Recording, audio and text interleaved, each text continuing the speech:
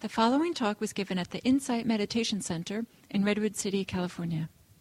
Please visit our website at audiodharma.org.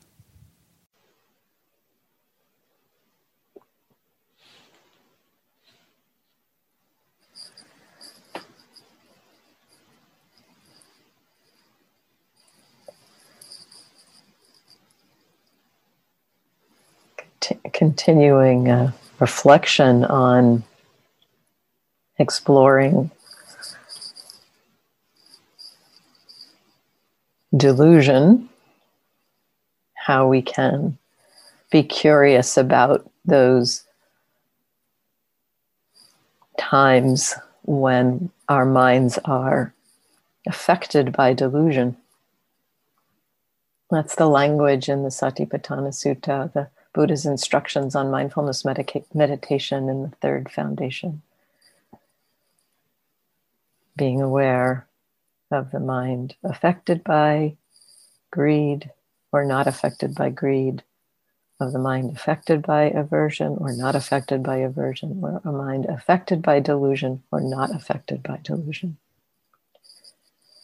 And the way to begin to see the mind not affected by delusion is to really begin to understand the mind affected by delusion. So we've been exploring that over these last weeks. And in the more recent weeks, exploring the delusion, the view, the perspective of self, taking what is not self to be self.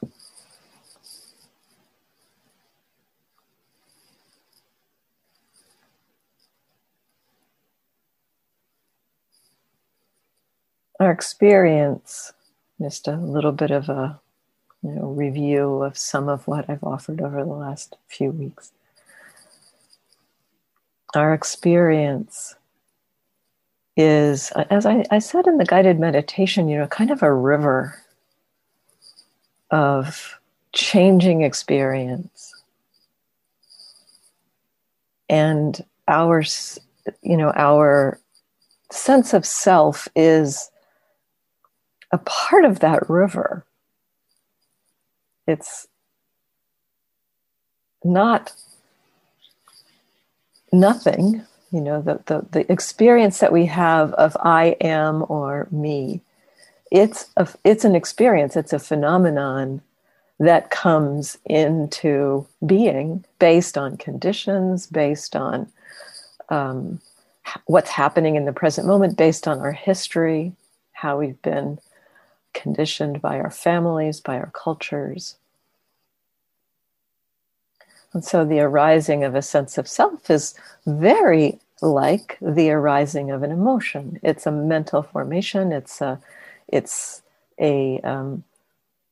process that is affected by what's happening in experience. And so the sense of self, very much like an emotion, can affect us, can influence how we behave, influence our choices, how we speak to people. The key delusion around the sense of self is not that the sense of self is not something that doesn't shape us, because the sense of self is a very powerful shaping force in our lives.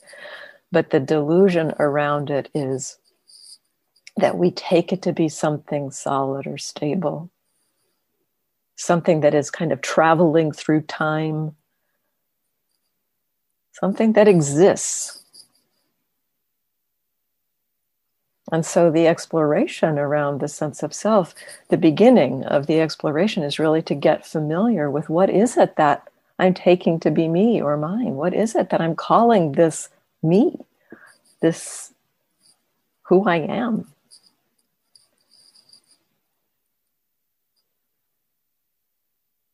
And as we begin to get curious about that, as we get curious about what am I taking to be self? We start to see that the experience that we're taking to be self is not stable. And somehow our minds kind of fool us into thinking, yes, this same sense of self is traveling through time. But when we begin to look at what am I taking to be me right now? It's one thing in a certain moment, and an hour or two later, or even a split second later, in my own experience at times, seeing a very quick transition from one sense of self to another sense of self. Very little, sometimes no connection between those two. Beginning to see that the idea that there is a self that is traveling through time is not what's actually happening.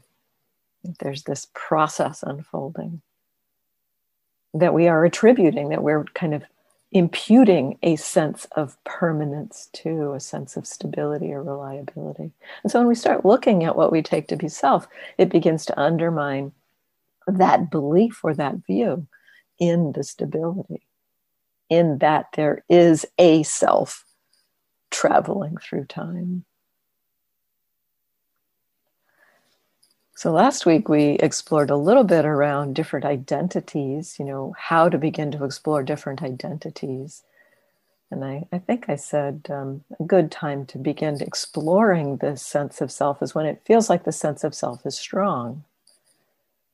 Certain emotions or certain kinds of experiences have a strong sense of self. Self-righteousness, self-judgment, certain strong emotions that tend to have been deeply conditioned in our family lives, in our culture. For myself, the pattern of anger, very strong. The pattern directed that anger towards myself of self-hatred, also quite strong in my life. And so those, also there was a very strong sense of, this is who I am. This is me. And so to begin to be curious about that experience when there is a strong sense of, me congealing, a sense of, this is who I am. I can't be other than this. That is just an idea. It's just a belief. And so curiosity in those times particularly. It may not be so useful to, when experiencing something, to try to find the sense of self if it's not obvious. What is obvious, so much that is our way into what's happening in the present moment. And whatever is obvious, if it is an emotion or a body sensation or a reaction to a body sensation, whatever is obvious, if there's any struggle or suffering in there, there will be a sense of self in there. But sometimes the sense of self is not what's obvious. Sometimes it's more the sense of struggle or suffering that's obvious. And to kind of try to set aside that suffering to try to say, well, teachers say that there's a sense of self in there, so I've got to find the sense of self in order to be free of this suffering. Sometimes the sense of suffering will unwind through just being with the sense of suffering. You don't necessarily have to see how the sense of self is involved. In fact, it's the same pattern. I think I said this last week, that the same pattern, the Buddha describes the pattern by which suffering arises, kind of a cycle of conditions that create our pattern of clinging and contraction around experience. So he described a pattern that we have as human beings that tends to create the suffering. And the very same pattern is described as how the process of the sense of self comes to be. That kind of believing or identification of some aspect of experience. And so if you're looking at the sense of suffering, or you're looking at seeing kind of more obviously the sense of self, you're looking at the same pattern. So you don't have to go in this doorway of seeing the sense of self. You can notice the suffering side of things. And in the teaching on delusion that we've been exploring, that is one aspect that we can also recognize, the way we take something to be reliable that's not reliable. That side of things is where suffering often is felt. And that kind of trying to land on something, I need to hold on to this thing, I need to have this thing in order to be happy. The view, the belief in there around there's something out there that's reliable, something that could be hung on to, that will create that sense of okayness in my life. That's another form of delusion. That the teachings around our experience and the recognition of what our experience is begins to point out that there's nothing that's reliable as a form of lasting happiness. And so we can come in exploring our experience from these many different directions, many different doorways, and the exploration around a sense of self is only one of those doorways. And yet it's useful to talk about because it is a doorway, and there are times when there are aspects of our confusion, the way that we're deluded, can be more revealed through talking about and exploring how senses of self work.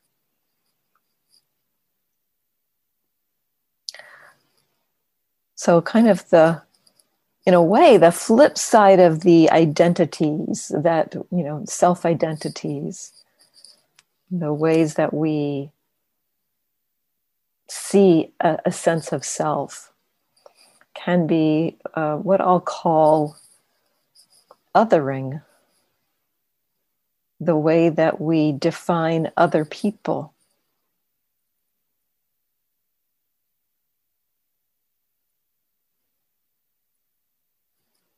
The views that we are conditioned with in our lives, the cultural views, the views that come through our family, these shape us. And a lot of those views, some of those views will shape who we think we are, will shape what we think we're capable of, and begin to identify based on those views. The same process of conditioning also creates views and beliefs about others, what other people are capable of, who they are, what they think, what they believe. So the identity view that, identity is self-identity, is one form of selfing. That identity view also can create a sense, it may be more experienced in a way as other. And so, sometimes we have thoughts in our mind that are something like, I'm like this, I'm this kind of person, this is who I am, this is happening to me. Those kinds of thoughts will reveal something about who we are taking ourselves to be. But sometimes there's thoughts like, that's who they are, they, them. When our mind is creating thoughts around other, there is also a sense of I or me there, kind of in contrast to that. And so the beginning to recognize the pattern that we have around creating senses of other is a different way in to study how we are creating self. It may not feel quite the same. It's creating a they or them. But in contrast to that they, them is a we is an us or an I or a me. So this othering can happen person to person, that you really feel, well, that person is really different, or that person is whatever that, we put on them. So there could be a he or a she or a they or them, about a particular individual that creates that sense of separation. And to me, this is the piece that we can begin to recognize, is that the experience of othering will create a feeling of separation, of difference, of non-connection often. Sometimes there'll be experiences of fear or discomfort there. So often in this othering, it's not just individual to individual. It is based on an idea of other being a different group, different social group. That might be based on,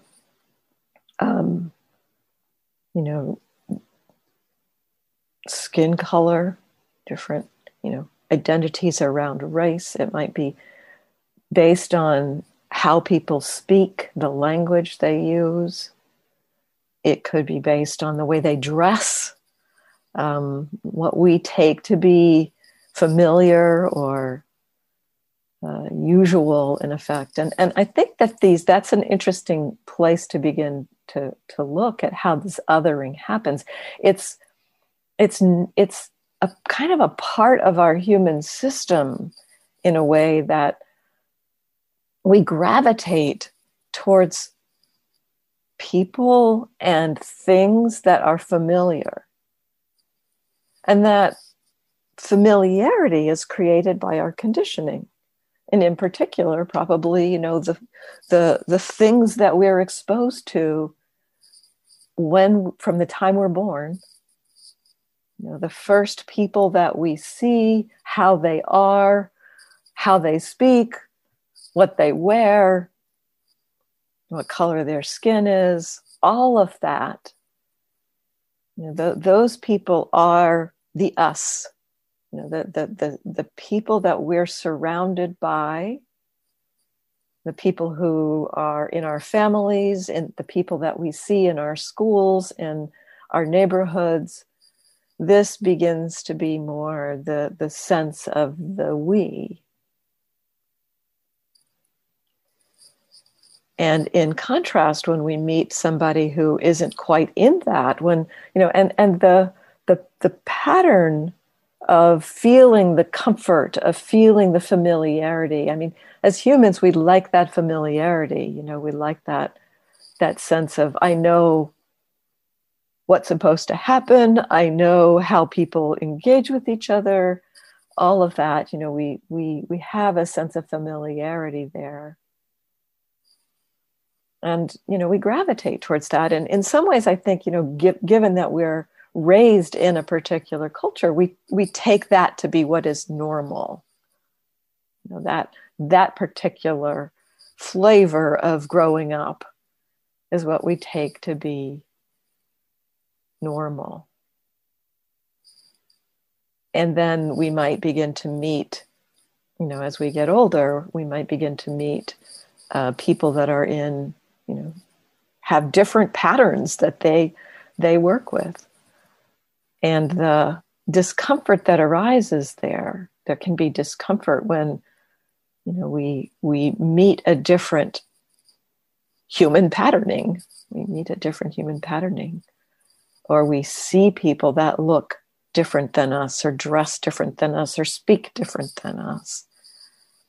There's a little bit of this is different. It's kind of like a little bit of a protect oneself, a feeling of vulnerability. I don't know how things work here. Is there danger? Do I need to be afraid? All of this can happen. And it's human that this happens. We don't need to berate ourselves for having these kind of identities based on social groups, or the sense of that there are, that the social groups of other people, that there's that distinction that our minds make about others. It's a natural part of our human process. And yet, so much suffering comes out of clinging to my way is the right way. Our way is the right way. Their way is weird. It's wrong. It's different. It's not comfortable. It's not what I want. And so much suffering comes out of this. The belief in the kind of the rightness of our own way, or the naturalness of this human way of living versus some other human way of living. When we meet those differences, there's that discomfort. And of course, because we've grown up with a particular flavor, it feels more natural to us.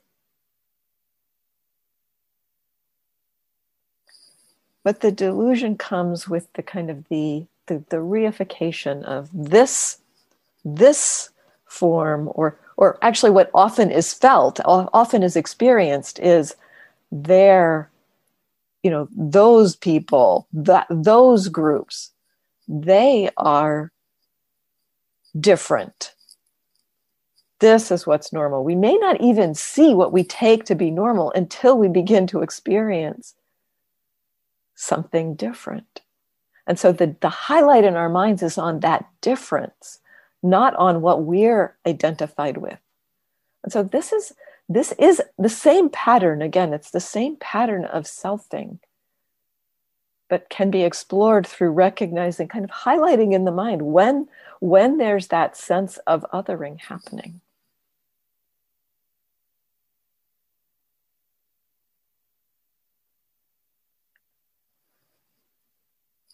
So we can feel sometimes a shame when we see this, that when we see our mind doing this, when we see bias happening, particularly, this othering, the othering process is natural, and we also create biases. We also have views and beliefs around ourselves, around others. So we have these biases, and we we don't want to think of ourselves in that way. We don't want to think of ourselves. There's a self-judgment that happens.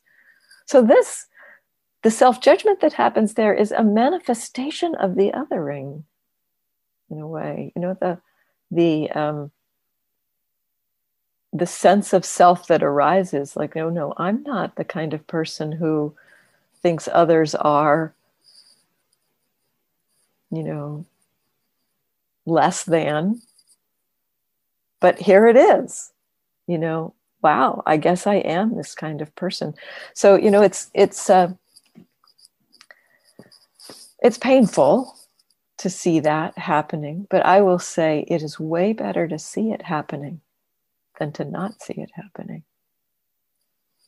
Because when you don't see it, when you don't recognize the pattern of othering, the pattern of how we relate to people based on these filters, these views, these beliefs, because othering comes, like selfing, comes with a lot of views and beliefs about who I am. Othering comes with a lot of views and beliefs about who they are.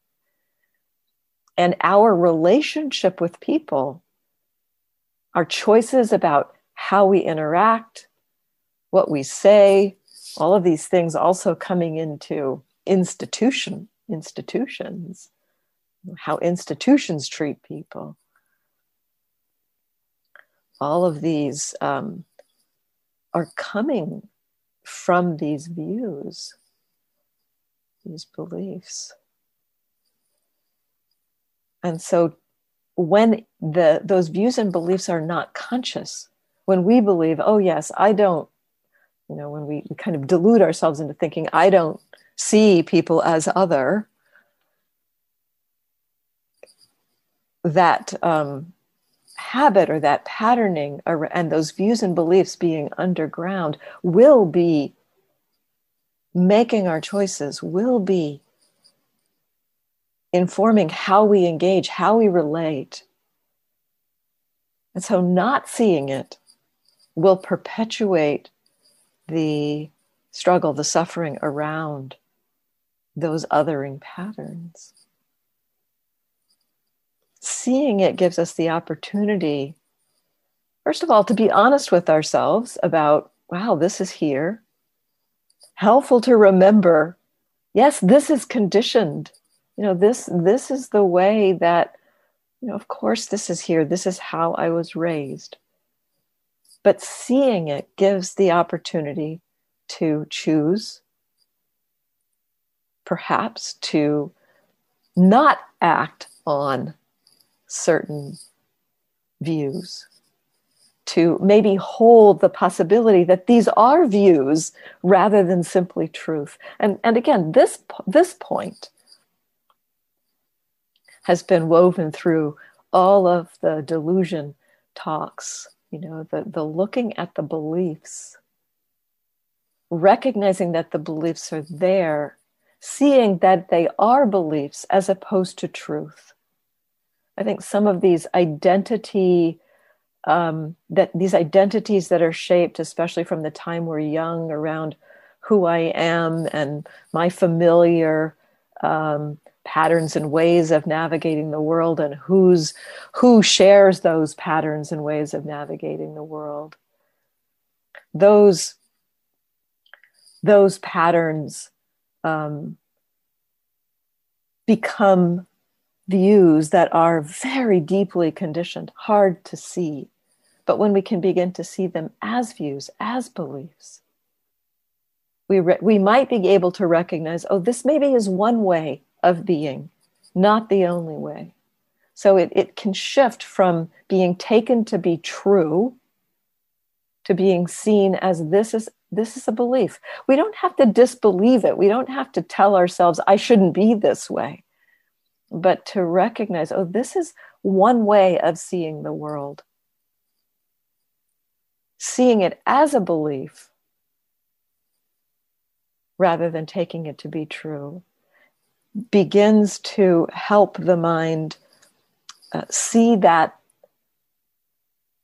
taking it to be true as delusion, essentially. And with the othering, the views, the beliefs that are underneath the othering also need to be seen as beliefs. That will begin a process of, first of all, knowing what beliefs are in there. It's like we need to know what beliefs are in there. And then we might begin to see, when we're operating from a particular belief, that belief shapes. Beliefs are so powerful. They are amazingly powerful. They shape how we are aware of the world. They shape our consciousness. They shape what we are conscious of. And so with a particular view or belief not seen, we are gravitating towards things in our world. Our consciousness gravitates towards those things that confirm that belief.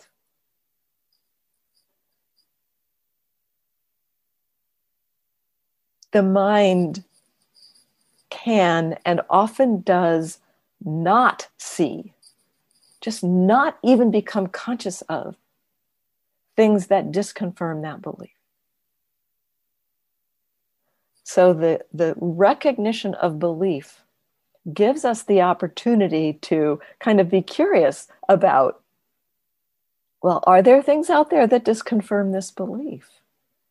We may begin to be able to see things that we hadn't seen because we recognize the belief is there. This is how scientific inquiry works, in a way.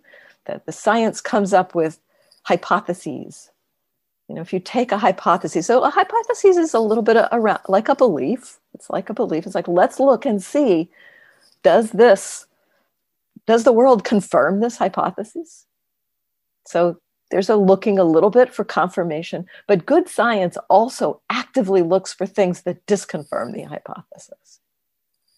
And so when we reveal, when we kind of become conscious, this is the belief or this is the hypothesis, we can be curious about what confirms it and maybe what disconfirms it.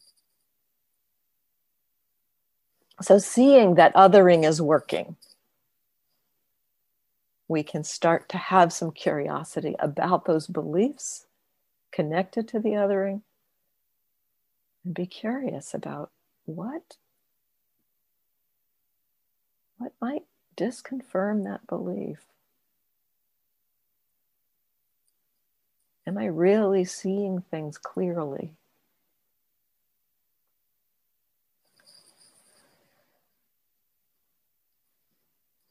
So I wanted to leave a little bit of time today for more comments and questions. And for those of you who are newer to this particular group, just to let you know, I do like to record the comments and the responses to the comments. So if you prefer not to have your voice on the recording, you're welcome to put a question in the chat. But yeah, if any comments or questions about this reflection on othering as a form of selfing, or other questions about selfing, and I will potentially, I'm going to take a few notes. If there's a question that feels like it could be a little dharmet, I may save it for next week.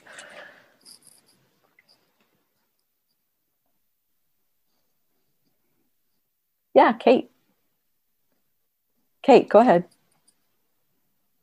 Yeah, I was just can you hear me? Yep. Can you hear me? Can you hear me? Yes. Oh yeah. Sorry. Fine. My internet's a bit wobbly. I was just thinking about how the comparing mind feeds into this othering. That's something that is very wrapped up in that whole process. Absolutely. So when there's a kind of comparing going on, I'm like this, they're like that. That there's a little more sense of the I there, perhaps. That's part of that same process. So seeing the comparing mind at work, the judging mind too. The judging mind too. They're similar. I think comparing and judging are similar. The comparing can be more neutral in a way. It's like, I'm sort of short, and this person is tall, that comparing can be a little more neutral. When it slips into judging is when it's like, well, short is better, or or tall is better, I am the lesser, the comparing is interesting. When it moves into the less than, better than, or even same as, the Buddha points to that reflection, the question around, and this is the word is mana in the Pali, and it means, it's often translated as conceit. But that conceit is understood to be related to that comparing. I am less than, I'm the same as, or I am better than. So that kind of language can also be interesting or useful to recognize. Oh yes, I'm good at this. I'm better than, I'm less than. I wouldn't do that. That person wouldn't do that, or whatever, those kinds of thoughts. I remember at one point, I suffered so much around comparing myself as a meditator to my best friend. We both went to these retreats together, and I would see my friend like just creeping around the building, and just so still, And I would find myself, when something arose in my mind, some kind of, frustration or confusion or something, I would find myself saying in my mind, well, my friend would never do that. Kind of comparing myself to my idealized version of what my friend was experiencing. And, at some point I had to recognize, I have no idea what my friend is experiencing. I know I can creep around like that and my mind is going nuts. So, so yeah, noticing those thoughts and just, we tend to just take them to be some kind of truth as opposed to, oh, this is just the mind creating an idea of comparing. So yeah, that's an important piece in the process of looking at this. Yeah, thanks. There's a couple of questions in the chat. Let me get those. Let's see. What does one do if one feels being othered? That's a great question. I think that's an important piece of this. I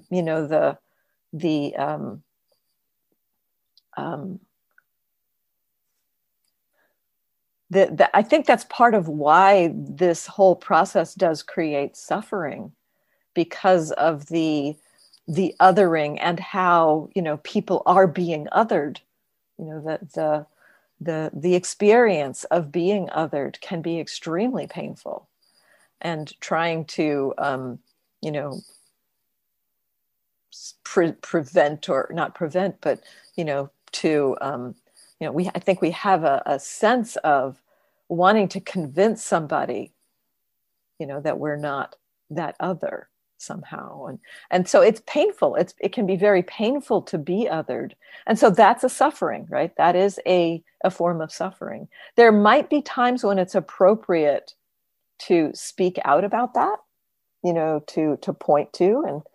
And, I think that there's a lot of movement in this direction in our culture, in certain areas, to speak out when we see the othering happening. In personal situations, it can be useful to check in, if you're going to speak to somebody else about, hey, what's happening here? This is not okay.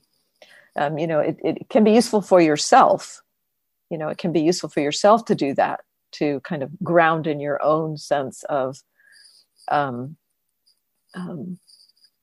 that identity that's being placed on me is not of any relevance. It has no bearing on who I am, except for that is how they're seeing me. And that does have effects.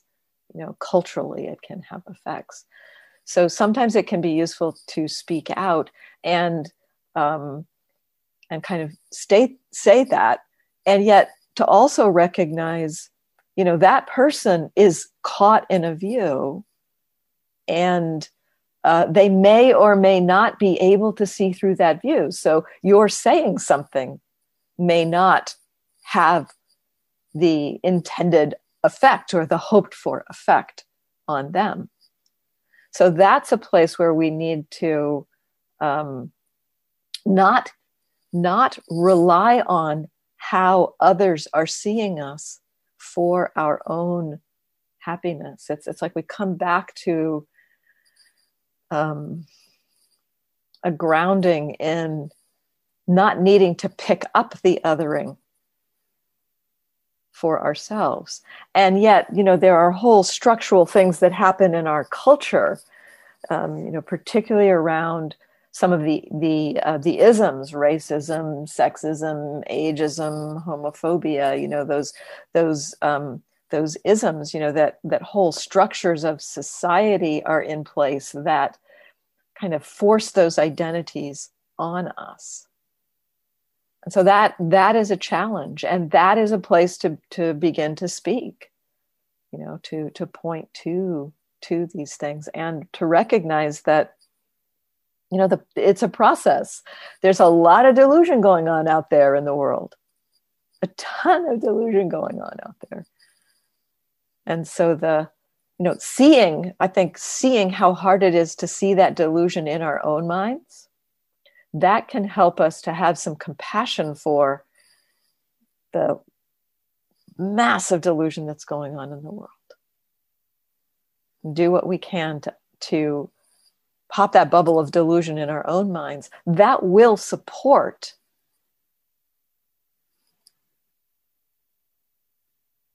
the possibility of others also seeing through their delusion.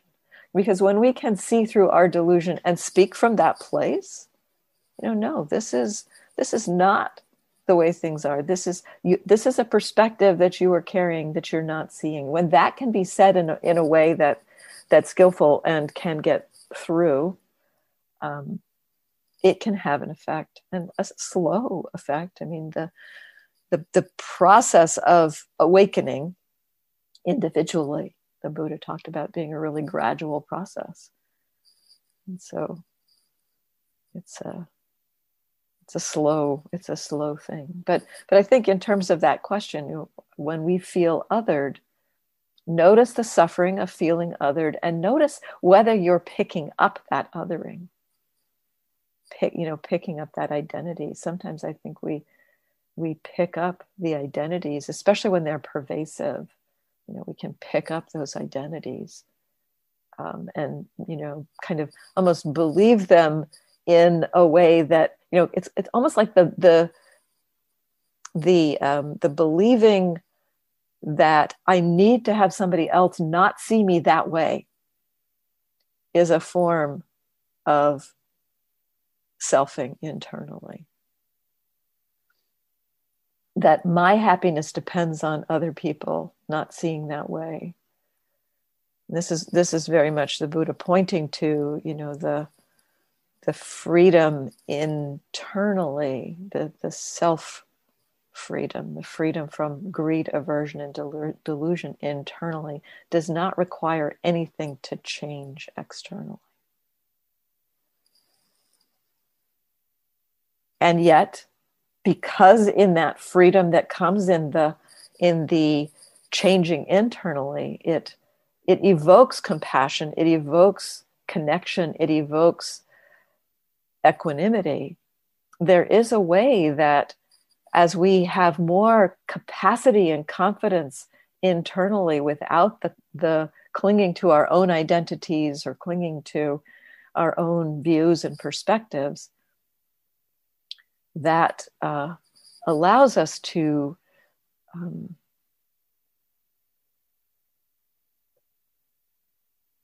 engage in the world from a perspective of compassion, where that compassion can be really firm.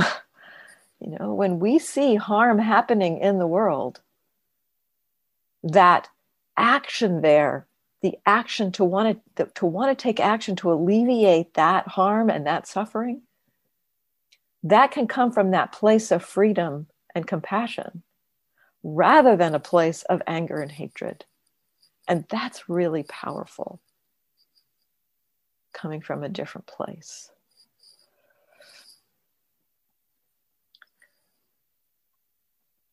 So let's see, I'll read the other question in the chat. It's time to stop, so I won't necessarily answer it, but I just want to read it. I'm able to see when I'm othering others. And funny enough, it's more about people from my country or my area than people from other countries. I see how that makes me suffer, but I still can't let it go. Again, I can just practice self-compassion for myself. Well, I think, yes, seeing how it makes us suffer and not being able to let it go, yes, that is part of the process of this practice. So to kind of have the idea that, if I see something, it should just go poof, it should just go away when I see that I'm suffering around othering. That's not really acknowledging the deeply conditioned nature of these patterns. They're very deeply conditioned. And so, one or two seeings of it brings a different kind of conditioning to it. But it does need to happen. It does need to be something over time that we explore.